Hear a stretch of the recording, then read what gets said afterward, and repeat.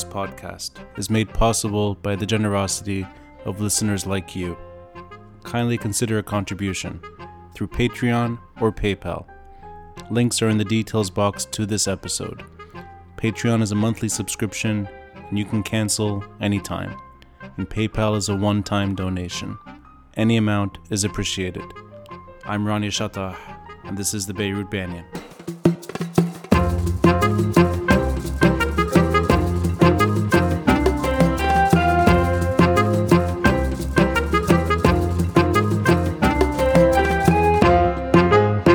I'm Rania Matar. I'm a photographer.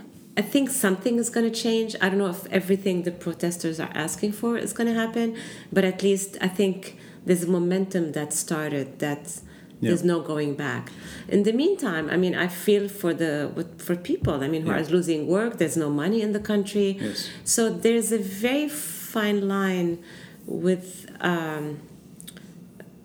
it becoming harmful to the country. And this is worrisome a little bit. You've been focusing on a subject that I think is monumental to this time in history, which is women's role in these protests. I'm going to say this very carefully because I don't want to sort of overstep here. I think a lot of us know your work through that angle, through women and perhaps pain and innocence turned to something else. I think it's a reflection of all the emotions that we know in Lebanon through women's eyes. And as a man, I've been seeing a lot of things solely through women's eyes this time around. And I think you do it a lot of justice. And I'm lucky because I met you at one of your exhibitions here in New York just last week. And your photo is front and center to the exhibition. I saw it even before walking in. And then I saw you next to that photo. So it's very nice for me to witness that moment. But I think I'm very curious about this time around and the ways it stands out, not just in terms of numbers or even necessarily in demands, but in the way Lebanese are perhaps reassuming their identity in Lebanon. And is there something about women today in Lebanon that is perhaps central to the story through your eyes? Not the way we're talking about it on a superficial level. Not just that there are women protesting, but I mean in terms of women's place in Lebanon. Is something standing out to you? When I was there, I wasn't there to photograph the protest, and I didn't photograph them the way, because many people are photographing the protest. So I wanted to give it my own angle, which for me was interesting to make portraits of the protesters.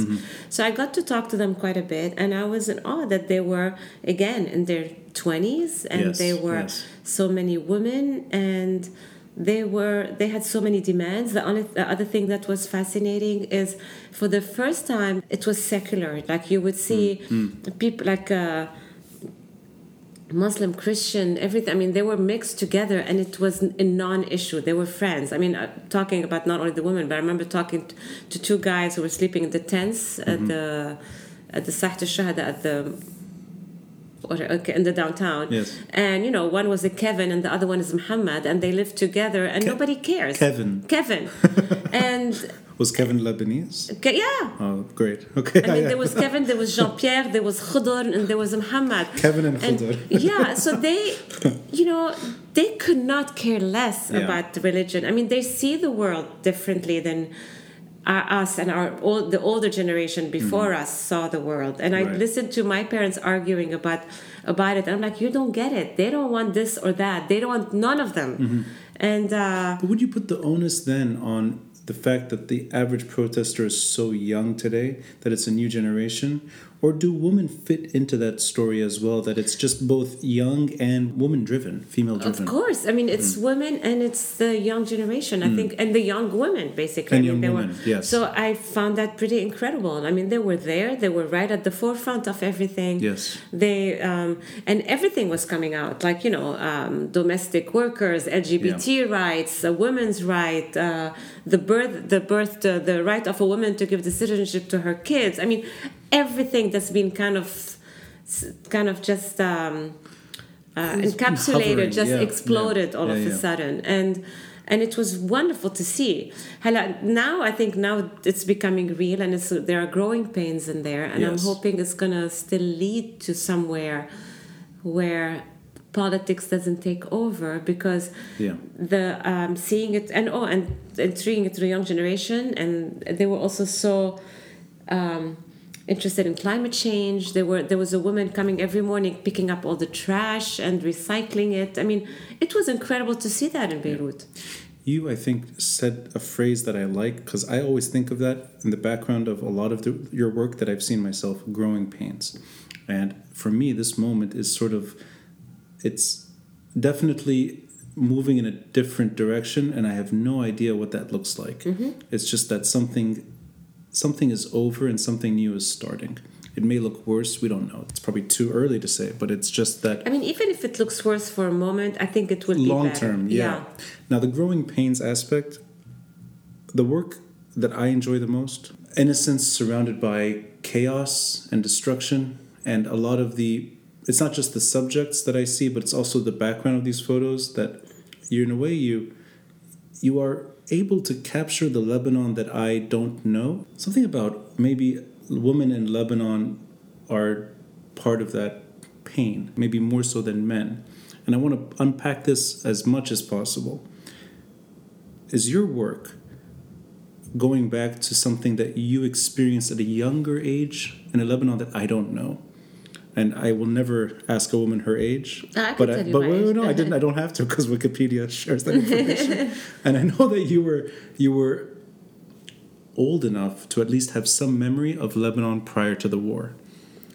I mean, I was 11 when the war started. Yeah. So you're entering that sort of very delicate phase of life, adolescence. Mm-hmm. And Lebanon is going through its own sort of emotional outburst.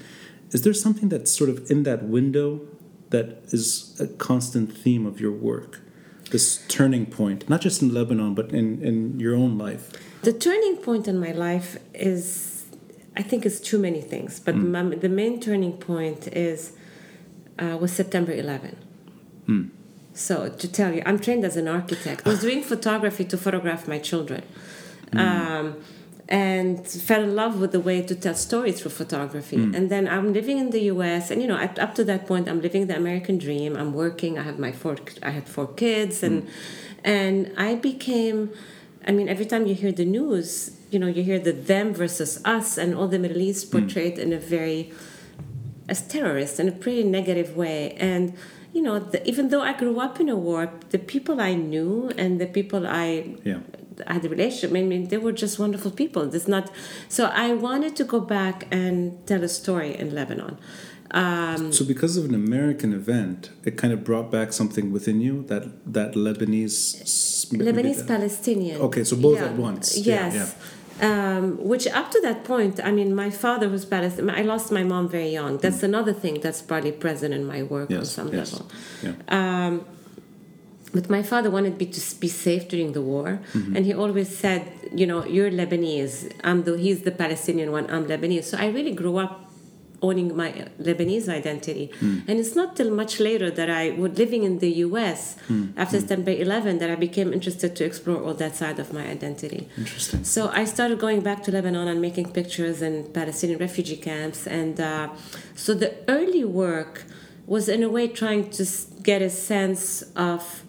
I mean, I discovered areas I never knew during the war, because the war started in 1975. I was 11, and my circle was very small. So I didn't know that there were refugee camps like 10 minutes by car from where I grew up, that people lived in those conditions. So even in those years, you kind of shielded from a lot of the war in Beirut itself. Yeah, because during the war, I mean, the bubble becomes very small. Right, I mean, I went to school and all this, and we left when things got bad and came back. Which part of the city? Where were you during the war? I lived across the street from Collège Protestant. Okay. In Reitem. Yes. So Ras Beirut to a degree. Beirut. Yeah. Which, I mean, I've asked people this question. I'm always fascinated to learn that Ras Beirut was still relatively okay, even at the sort of the late 70s. That life moved on in Hamra and people still went out, and there was still sort of this cosmopolitan feel to Beirut, which to me is still, I find that fascinating, that in the middle of a civil war, Hamra is still Hamra to a point. I mean, it's fascinating, just like now with the protest. I mean, you'll have a protest downtown and people are, throwing whatever it is they're throwing at each other and breaking windows. And about half a kilometer away, people are having dinner in a restaurant. Yeah. I mean, the war was a little bit like that. Like at night there was a war, and sometimes life went on during the day in some weird way. Yes. But my work I became very interested in portraying the humanity of the culture that I knew.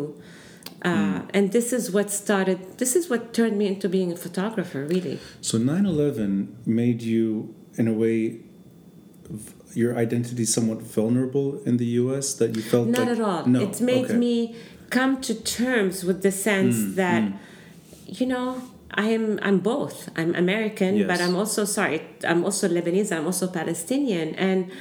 And up to that point, especially in the U.S., if you're everybody's from somewhere, so you don't think about it. Yeah. I mean, I was having babies and I was trying to build my architecture career. I mean, I wasn't thinking about identity. I was just living my life. But when somebody starts saying them versus us and putting people in boxes, and you start wondering, like, am I them or us? I'm the same person. Right. And really, that was the beginning of wanted me to be a photographer. And then my work changed over the years. It started more documentary in refugee camps or after the 2006 war. So I got to go to southern Lebanon, exploring areas that I had never seen in Lebanon before. But then eventually, my daughter was becoming a teenager, and I was fascinating with her growing up. And I decided I'm going to just work in the U.S. for a while. But then, as I started photographing these girls in their bedroom, I realized I was exactly one of those, in a different culture at that point, 25 years earlier, different country, different culture. So for me, it went full circle. I decided to go back and photograph in Lebanon. So you saw your earlier life in Lebanon through your children, to a degree, or that kind of sort of, it revived something within you. It's actually through photographing. I was doing a project. That's not my children. I was photographing teenage girls. Teenage girls, not your children. Yeah. Okay, but It was inspired by my daughter. All my work is very autobiographical. I see. Yes. I mean, the way I'm photographing women and mothers and girls is following my own personal life. Yeah. Including American, Palestinian, and Lebanese women as part of who I am. So that's important. Yeah. So when I was in the middle of photographing all these different teenage girls in their bedrooms, because the bedroom was for me, the sense of expressing, of exploring their sense of identity, what they put on the wall. Right. And I realized that I was exactly like those young women years earlier in a different country, different culture. But I was also, my room was my little sanctuary, and I was putting stuff on the wall that the famous rock star of the time or whatever. So I decided to go back and photograph in the Middle East. Right. And then the work started becoming in a way that I'm photographing in both cultures. Yes. And then when the books came out, and I always mix the pictures. Like because for me the location is secondary. For me, it's about a girl growing up, and there's this shared humanity of growing up and becoming a woman that happens to all women and all girls, right? Whether it's in a refugee camp or in Lebanon or in a rich suburb of Brookline where I live, or anywhere.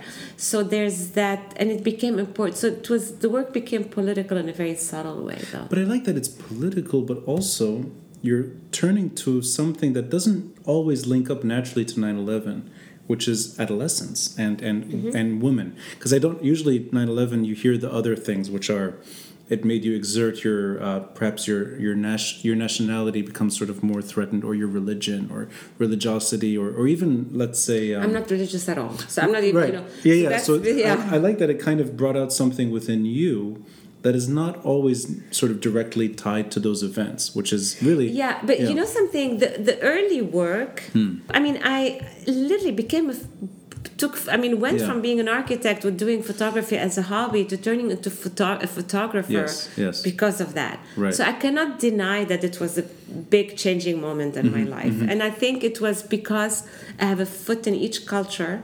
Right.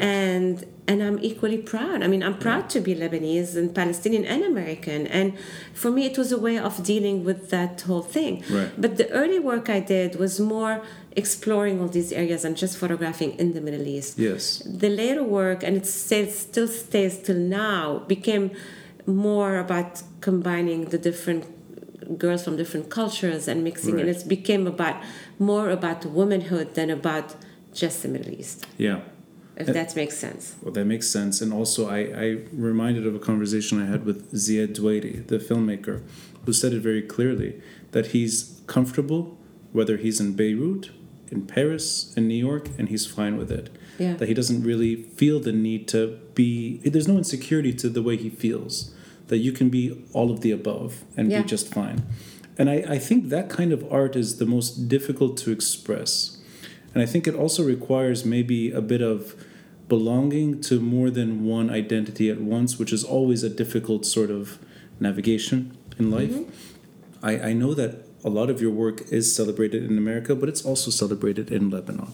And just for you, right now, given that all that's been happening in Lebanon and what you saw the last few months, and I know that you were portraying the protesters, maybe not necessarily women at that kind Mainly women. But women are still... Yeah. So you're still, right. You're still drawn to that experience. Do you wish that you were there more? Is there something about having that happen and being here, even if you're comfortable here, even if your career is based here? You know, as my kids are getting older, I am there very often. So I used to go in the summer and spend like the summer there and then not go at all. I've been going 5 times a year. 5 times? Yeah. Okay, I mean, so I've really been going a lot. Yeah. I mean, I don't stay too long. I might stay a week to 10 days. Right. But I have my father. I mean, he's getting older, so I need to be there. Right. My kids are in college and they're or done with college, so I don't have kids at home. So I have been going a lot to Lebanon.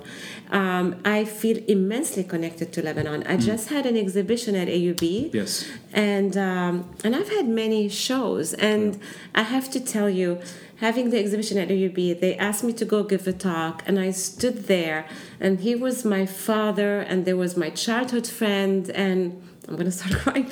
I started crying. I couldn't speak. Yeah. And here I am. It makes me so emotional.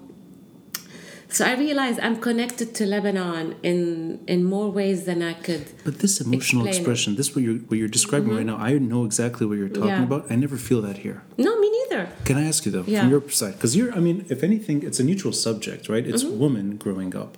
That's not a Lebanese thing. You said it. That could be anywhere. Why is it for someone like you, or perhaps I'll mirror this for me, to have it just mean more there? Why does it impact on an emotional scale in a way that I don't think really happens here?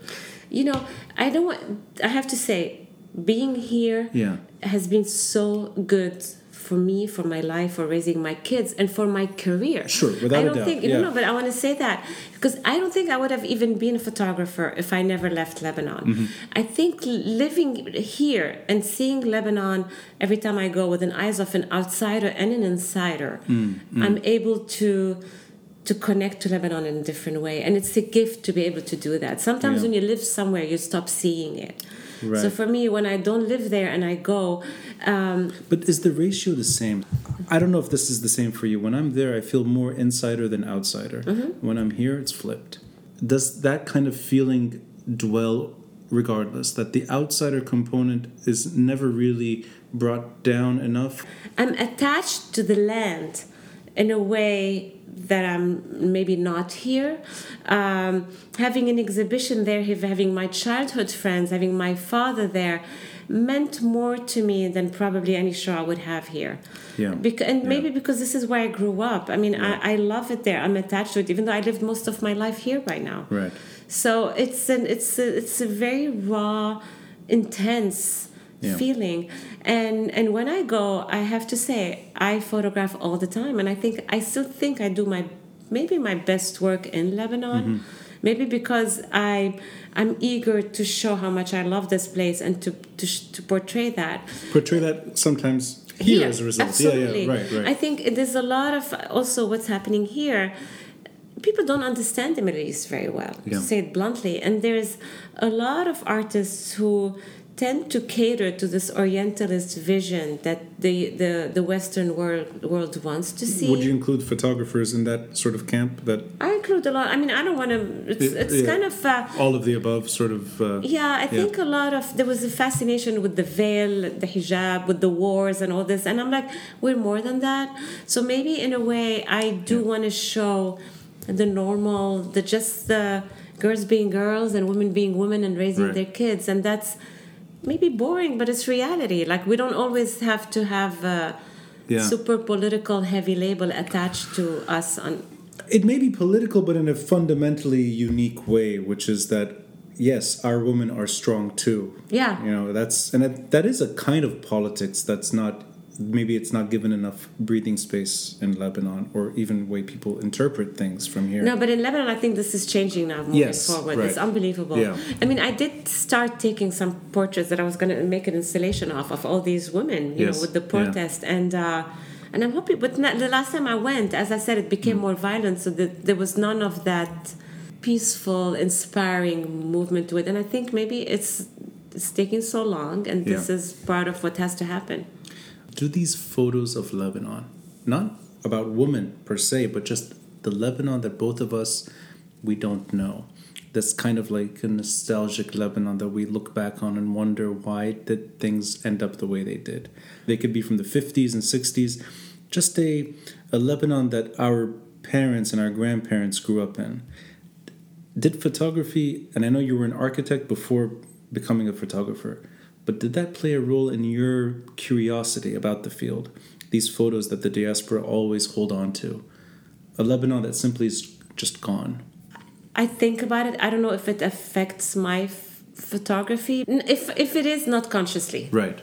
It didn't draw you to the field either, per se. No. Okay, that's interesting. So it's really a very, very, very pure and personal story. This is your world through your eyes. I think so. Yeah. I think so. And you know, there's Diane Arbus has a quote that I love, and I hope I quote it right. The more specific you are, the more general it would be. And I love that because, you know, I mean, doing something through my own experience, I'm hoping as a woman and as a mother and also as somebody from two cultures might resonate with the larger world, even though it's coming from somewhere very personal. Right. Like I did...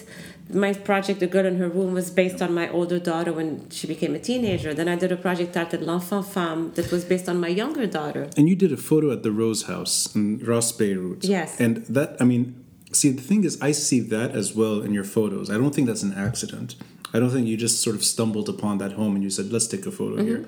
I assume that is something beyond just the woman in that place. Oh, absolutely. Right. But I tell you what, I started in 2017 or so. I mean, I was losing my hair. And you see, it's so much part of who I am. At the same time, I was invited to a residency at Kenyon College in Ohio. Okay. And again, my daughters were at that age of being 20-some and being lost a little bit.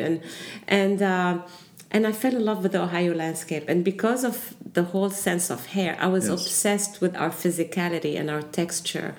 And I started, again, this project in the U.S. dealing with the landscape and the relationship of the person to the landscape. And then, again, it's important for me to include Lebanon. And for Lebanon, I'm fascinated with the texture of the city that has so much of these old walls. And that's the fabric of the city. Right. And so when I started thinking of places, the Pink House, La Maison Rose, was something I wanted to explore. Because for me, this is very much part of what I remember passing by. And it's like a symbol of that thing that's still standing despite the war. From your younger years, not from... Not only younger years, all along. And I go running out. I used to train for the marathon. I would run on the Corniche and look at it. And I was always fascinated with that house.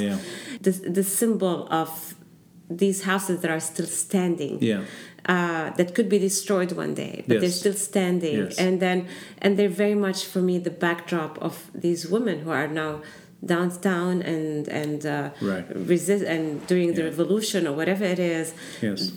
They grew up with that backdrop of the war hanging over their head, even though they never lived it. So those remind you that those symbolize more the war than anything. They don't have... It's for me, it's the symbol of the kind of the structure that are still standing from the war. But it's also very much for me, again, a sense of tactility and texture of the city. But also that woman portrayed in the Pink House. I mean, the way her body, she's looking at me, but her body is almost turning to the water. So there was something symbolic about moving forward from that a little bit. So that's more what I see. The Pink House, I mean, I don't even remember it from before the war. I remember it when I was going back, but it wasn't in such poor conditions where I would go on running at Corniche and it was always standing there and it was majestic and now it's really just... It's barely standing up. Yeah, barely. But I do see loss in these photos and I see a stunted maturity. And these things, I know they're personal and it's what you know, but for me, it speaks more to the Lebanese story. And I know that they represent a broader theme, but I can't help but see the Lebanon that I... No, I mean, I love that you see some of that. Yeah. I mean, because, I do work that... I mean, when you make art, I'm making words that for me to deal with something or one way or another, how it's starting from inside, turning into something. And then if you're seeing something in it, then that reminds me of something that you could relate to and it moves you in some level. That's a gigantic honor for me. I mean, that's honestly... I don't want to I'll say that's how I've come to learn about you, is that these initial photos that I saw, I was so taken aback by them. And I mean, I'm going now more than... This is maybe 2007. Just a while ago. Mm-hmm. And I remember like just falling in love with certain photos. But again, I think what you're doing is actually the right thing, which is your personal story. You're giving the audience their own personal reaction. I love that you're saying that. But I hope, and I truly hope that my photos feel very intimate, because I build a very intimate relationship with the woman I photograph. Yes. Very intimate. I mean, and I think on some level there's something that is a man probably would make a different picture. The photo that was recently exhibited in New York, this sort of woman lying in the water. In the water. What is the name of that photo? Is there a name to it? I usually give the name of the woman in the photo. What was her name? Her name is Ala. Ala. Okay, so you were very kind to show me a photo of her next to the photo. Yeah. And she was embracing the photo the way she embraces the water. It's almost like a duplicate. Yeah. And I thought that was fantastic. It's like, how did you manage that? It's like, no, that's literally your subject reacting to your work. And it's almost like two layers of personal baggage at once. And you're able to see it. I think that's very cool. Yeah. No, it's very, very cool. Now, but that's cool that the way you're presenting it, because it means a lot to me to keep the girls and the women or the young women in the loop of what happens with the work. Because for me, it's especially with the newer work I'm making, what's called the She series, it's moving into something new where it's based on a collaboration. So it's very much... collaboration among photographers? No, or the with collaboration the with me and the woman I'm photographing. Yes, right. So it's not that... When I started my early work with documentary, which was I'm observing a scene, I'm disappearing and I'm photographing. And this is becoming different, where we're building that whole thing together. Yeah. So the picture of Ala, basically, she had the idea of where we should go, and we went to Khiyam, which I didn't know Khiyam well. I didn't... Oh, she took you there. I mean, she's from Khiyam. Oh, right, okay. So it was her idea to go there. So it's her own personal photo, in a way. Like, that's what she wants to show you. We built it together, the photo. It's also my vision, but it's not... So this is what I'm saying. It's a full 100% a collaboration. Can I ask you, why do you do that? Why do you take that extra step? I love it. And I love that I'm discovering new areas. I feel like it's... the work changes over the years. Yeah. And it's nice to evolve in one way or another. Right. I had pictures included. I mean, I was doing this work that was more, again, about the texture and the physicality and all this. And the National Museum of Women in the Arts chose 3 images to put in an exhibition they called Live Dangerously. And I loved that they saw that in my work, the live dangerously aspect. So it moved the work a little bit in that direction, where there's a sense of risk-taking. But I wanted to be about empowerment, about making art. So I have collaborated many times with Ala since. Oh, really? Yeah. Okay, well, that's, but I love it because, she's covered in black. I mean, talk about, and for me, it's like, because, I was telling you, I'm tired of seeing all the women with the hijab and all this. So for me, it's like, at some point, I forgot about the fact that she's covered, because she's such an artist at heart. I'll be frank. that's not even, I mean, yes, it's in the photo. Yeah, but it's not what you see. Exactly. Yeah. It's a non-issue. It's a non-issue. So for me, that was important to me even because... You're bringing out that human, I mean, her facial expression in itself is the photo. Yeah. But then you can forget what she's wearing right away, which I think is quite powerful. You become, in a way, adjusted to what people talk about, and you take it almost like it's a passing issue. Like, who cares what she's wearing? Look how happy she is. Yeah. And I'm going to bring it up again. If you can take me back to the more youthful, the more childhood years of Lebanon for you, before the civil war breaks out. Because you're 11, I know. Mm-hmm. But you're 11-year-olds they know things are going wrong. I don't think the war on a conscious level affected my work. The only thing what I want to say about the war is and maybe if we go back to September 11 and the fact that I got stuck in the war in 2006 with my kids. Yeah. So I relived the war as an adult with children, and that was what I thought I had forgotten the war. I realized how much came to me just like that. So it was. So July 2006, you were there. I wasn't. I had just arrived. Basically, we arrived in one of the last flights that landed before the war started that night. Yeah. So, but I had 4 children. My husband wasn't with me, so it was traumatizing as an experience, and this is when the war that I thought I had forgotten, that little things came out. But, I mean, the only thing I would say about war, two stories at once. And then we eventually escaped via Damascus. And up to that point, I needed to get my kids out of here. That's all I cared about. And when we got to the border and there was a truck full of women and children, and I'm like, oh my God, I need to come back, photograph the aftermath of war, because every single one of these people, they have a story just like me. And this is when I went back and photographed the aftermath of war. So for me, that was important to include, because when you talk about the war in the news, especially when you're outside of the war, it's almost abstract. Absolutely. Even when you have photography involved, it's still very abstract. Yeah, so I wanted to photograph the aftermath, because when the war is over, people forget about it and move on to something else, and they don't. Right. So that I went back and photographed the immediate aftermath of war when it was over. So you brought your kids back to the States, and then you made your way... When things were quiet. I'm not a war photographer. I'm not interested in being a war photographer. Yeah. I lost my mom young. I don't want my kids to lose their mother.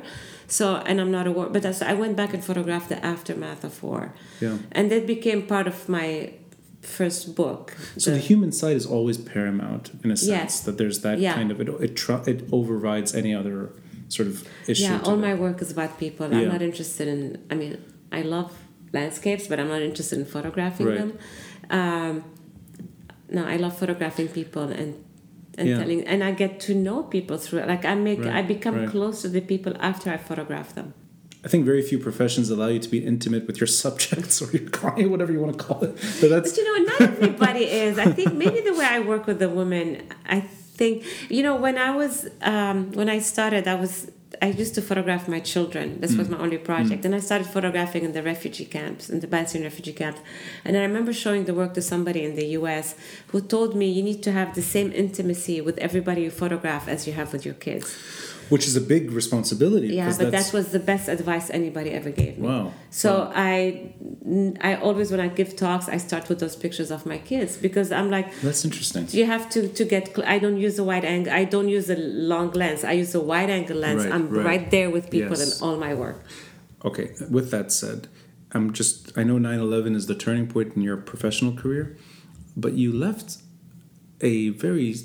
sort of an envious occupation. Many people wish that they could become a professional architect, and you decide 9/11 to that's it, make the shift. You know what? I didn't decide. No, it was a gradual thing, and then I realized, oh my God, I fell in love with photography, and I'm doing more of that.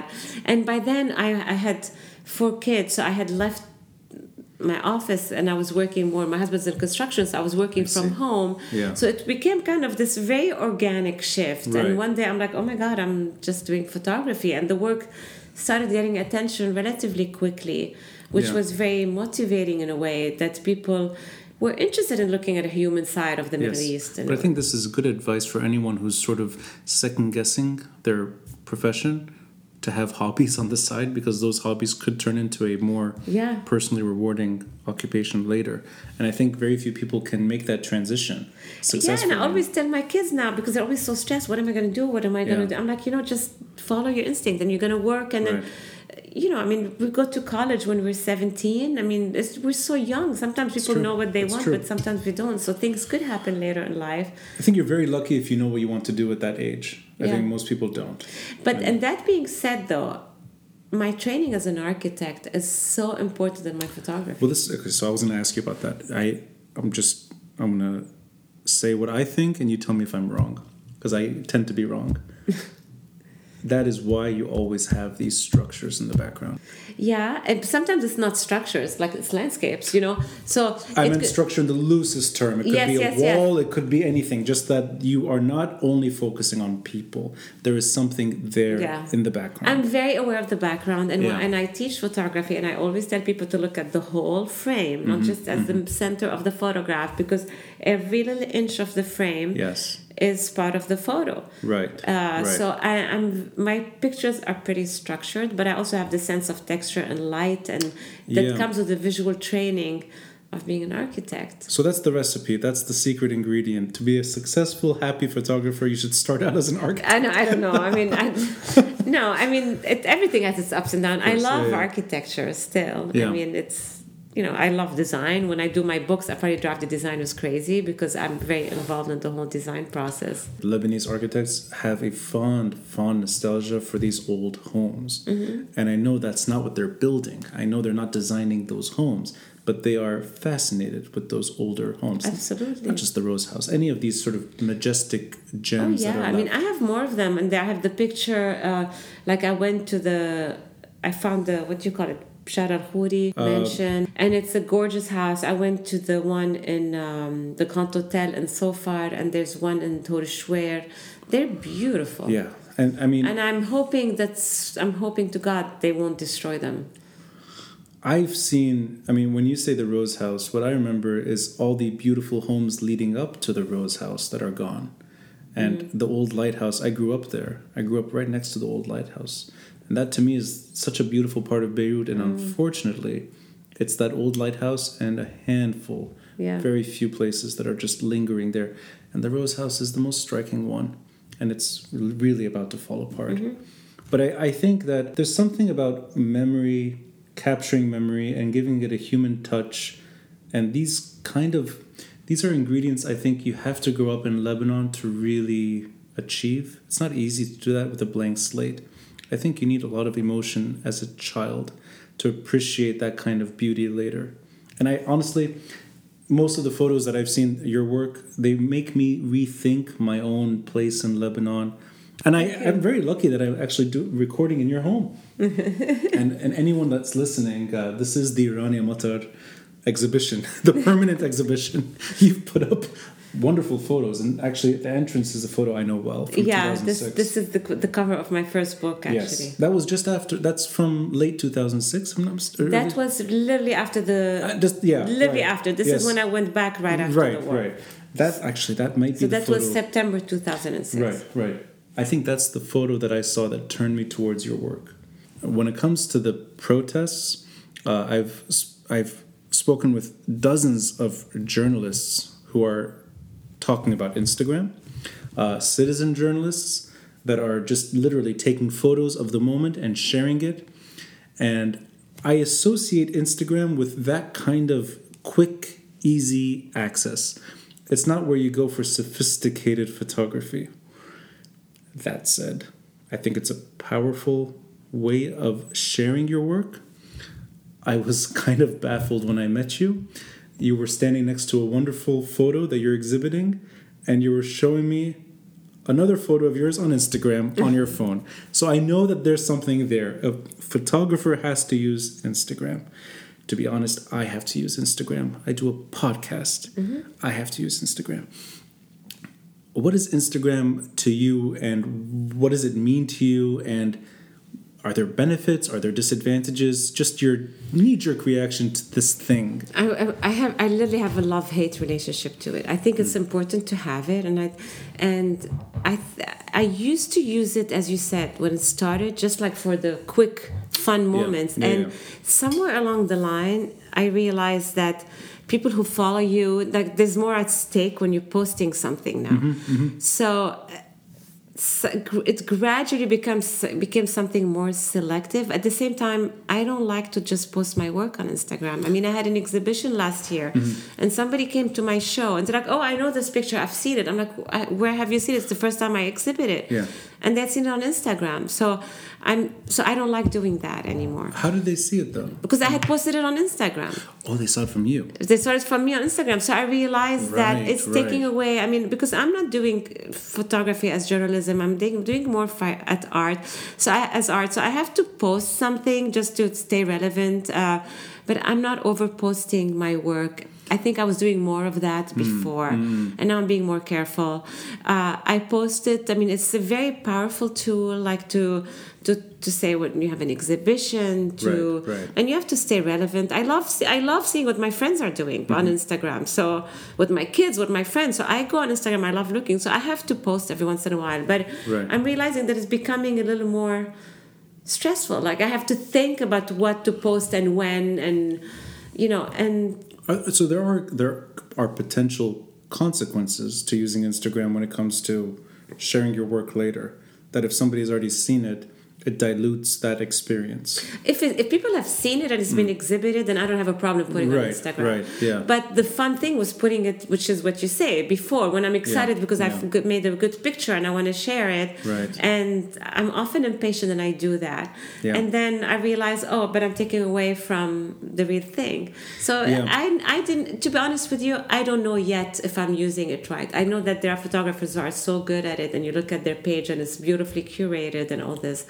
Mine is not. I still put pictures of my kids here and there. Right. So it's not a purely professional page. Yeah, I try to, It's a strange beast, and it's. I know that it's critical to sharing your world, whether it's professionally or personally, but I don't particularly like it, and I say that as someone who uses it and knows that it's beneficial. Yeah. And I'll just use an example.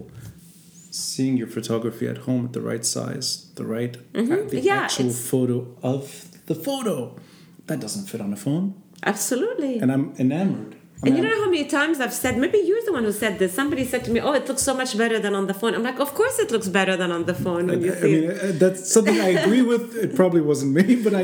but I hear that so many times. Yeah. So there's a fine line. So, it's almost, it's like watching a movie on your iPhone. Yeah. You can't enjoy a film with that ratio, just like you can't enjoy a photo necessarily if it's structured for Instagram. But is there a way to overcome those limitations when it comes to at least getting the message across? I mean, in other words, are you stuck with Instagram?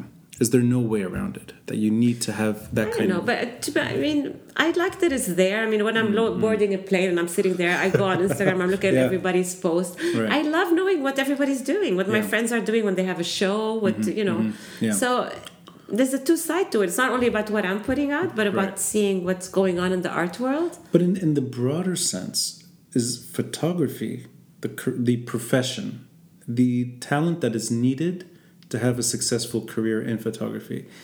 Is there anything consequential to that when it comes to Instagram? And in other words, are good photographers still good photographers with or without Instagram? That you still need to hone your craft? Oh, absolutely. But I shoot film. I'm not even shooting digital. I shoot film. I scan my work. Yeah. I mean, there's hours that go into it. Yes. And I think when you put it on Instagram, it's as easy as taking an iPhone picture. Exactly. So, but this is the means we have, and so you have to kind of stay with the age and kind of use it. But I'm learning as we go along to be a little more careful how I use it. Yeah. So just caution at the end of the day. Yeah, to a degree. And sometimes to think a little bit, like I wish it was easier I could just post anything I want, but Like if I saw a cute cat on the window and take a picture and put it, God. but I don't do that anymore. This would be great. You become one of those people. No, but like anything. But I used to. No, I know. This is how it started. Instagram for me, and now I feel like there's more at stake than this. So it's more deliberate. That's a nice way of putting it. That when there's something at stake, you have to become more selective. Yeah. That you don't want to dilute your own. Exactly, and it was me learning slowly to do this. Again, it's a thrill though. Actually, I have a friend who is a collector in Lebanon who told me you're sharing too much, and it was interesting for me to hear that because I didn't get it when he first said it. I'm like, but it's good for people to know that I'm right. And I realized, he's right. It took me a while to get to that. It's an interesting dilemma, I think, that all generations are going through, which is really like, this is such a easy way, and yet it's also it's something about it that definitely diminishes from the experience. Yeah. But again, I love seeing your photos in the right size, and I don't imagine an iPhone as big as any of these photos. So this is the way it should be seen. Oh, absolutely.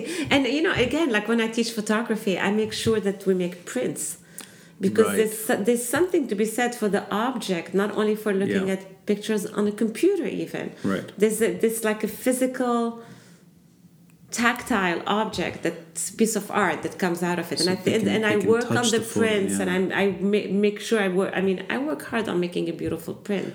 I hope that doesn't stop. I hope that kind of... but I hope I think it's hurting photography in general, I think, a little bit, because people are getting bombarded with imagery. And these protests, the content was less important than the images.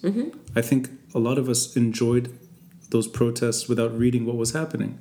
In a way, we all knew what was happening, but we're just watching, we're looking at the images, I'll be honest, I was on Instagram most of the time. Me too, because the news, if you're in the US, they don't say anything.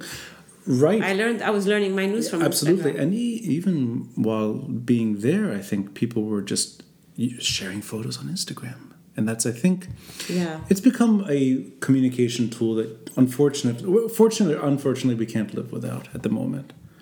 But as long as photography as a profession, what you're doing, that kind of intimacy with your students, forcing them to print their prints, that's important. In terms of the aspirations for all Lebanese, not just in Lebanon, but throughout the world, is there anything in your mind that the diaspora can do to at least make sure that Lebanon is not the Lebanon that we grew up in, that it's a country that will one day work? And I'm not just talking about your kids, but potentially grandkids and later. Is there anything the diaspora could contribute more to make sure that this country does not sort of fall apart completely? I think the diaspora has been pretty incredible in giving a great image to Lebanon. It makes me sad how capable the Lebanese people are, and you see it a lot of times by people living outside of Lebanon, and how often they don't have the room to grow in Lebanon because of all that's going on. So artists in particular that don't have that kind of luxury. Actually artists, if you see now what happened with the protests, with all the graffiti on the wall, it's incredible how it just exploded. There's so much talent in this country, and I hope I don't know what the diaspora could do besides not giving up on Lebanon and trying, like I try to take my kids once a year. It's important for me that they have that attachment to Lebanon, that we don't forget. Because, with the first generation, we're always attached to Lebanon. Yes. But sometimes the next generation, and then they get married to somebody who's not from there, and it gets diluted. And I hope my kids love Lebanon. It's never, they still agree to come with me every year. And I hope we could all do that, so people stay attached to that country at some level. Because in a way, that's not even, that's diaspora, but that's also diaspora with strong connections. It's not just sort of people living abroad that go once every 5 years. That's a regular sort of... the diaspora who really left and are building their lives here... It's hard. It's just like emigrating for sure. So I don't know what they could do and how involved. I think it's on a personal level how much, and I think it's people who still have family there somehow keep a foot in the country more than people who the whole family left. Let's put it this way. That's true. Actually, that always, I think that's a forced connection at times. Because at first you just have to keep. When you're trying to build a career and all this, you don't. Especially when you're younger. I wasn't thinking that I should go to Lebanon. It's now as I'm getting older that I'm like Yeah. I feel like I need to keep going, right? I mean, as somebody who's a little younger than you, I see that in myself. That the years where I wasn't there, I wanted to be away. Actually, I thought that I needed to be away. It didn't cross my mind.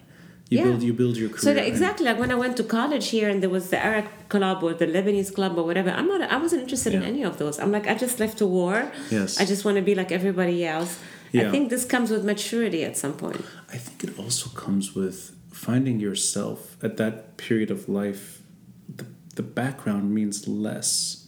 Where you're from and where you're coming from is not necessarily important. It's who you are and what you want to be. And that programs you to look forward, not backward. Mm-hmm. But then when you reach it, all you have is just what you left behind, and you look for it again. Yeah, and I'm telling you, I experienced it on such a powerful level when at my I didn't expect that. Yes. At my exhibition at AUB, I'm like, my parents met at AUB. I mean, there's something about this that I could claim to this place that I don't have here.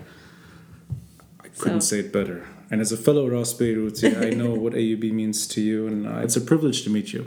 Thank you so much, Rani. This was fantastic. Thank you.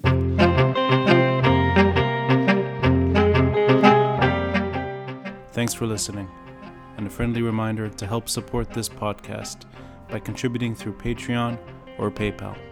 All links are in the details box below. Until next time, I'm Rania Shatah, and this is the Beirut Banyan.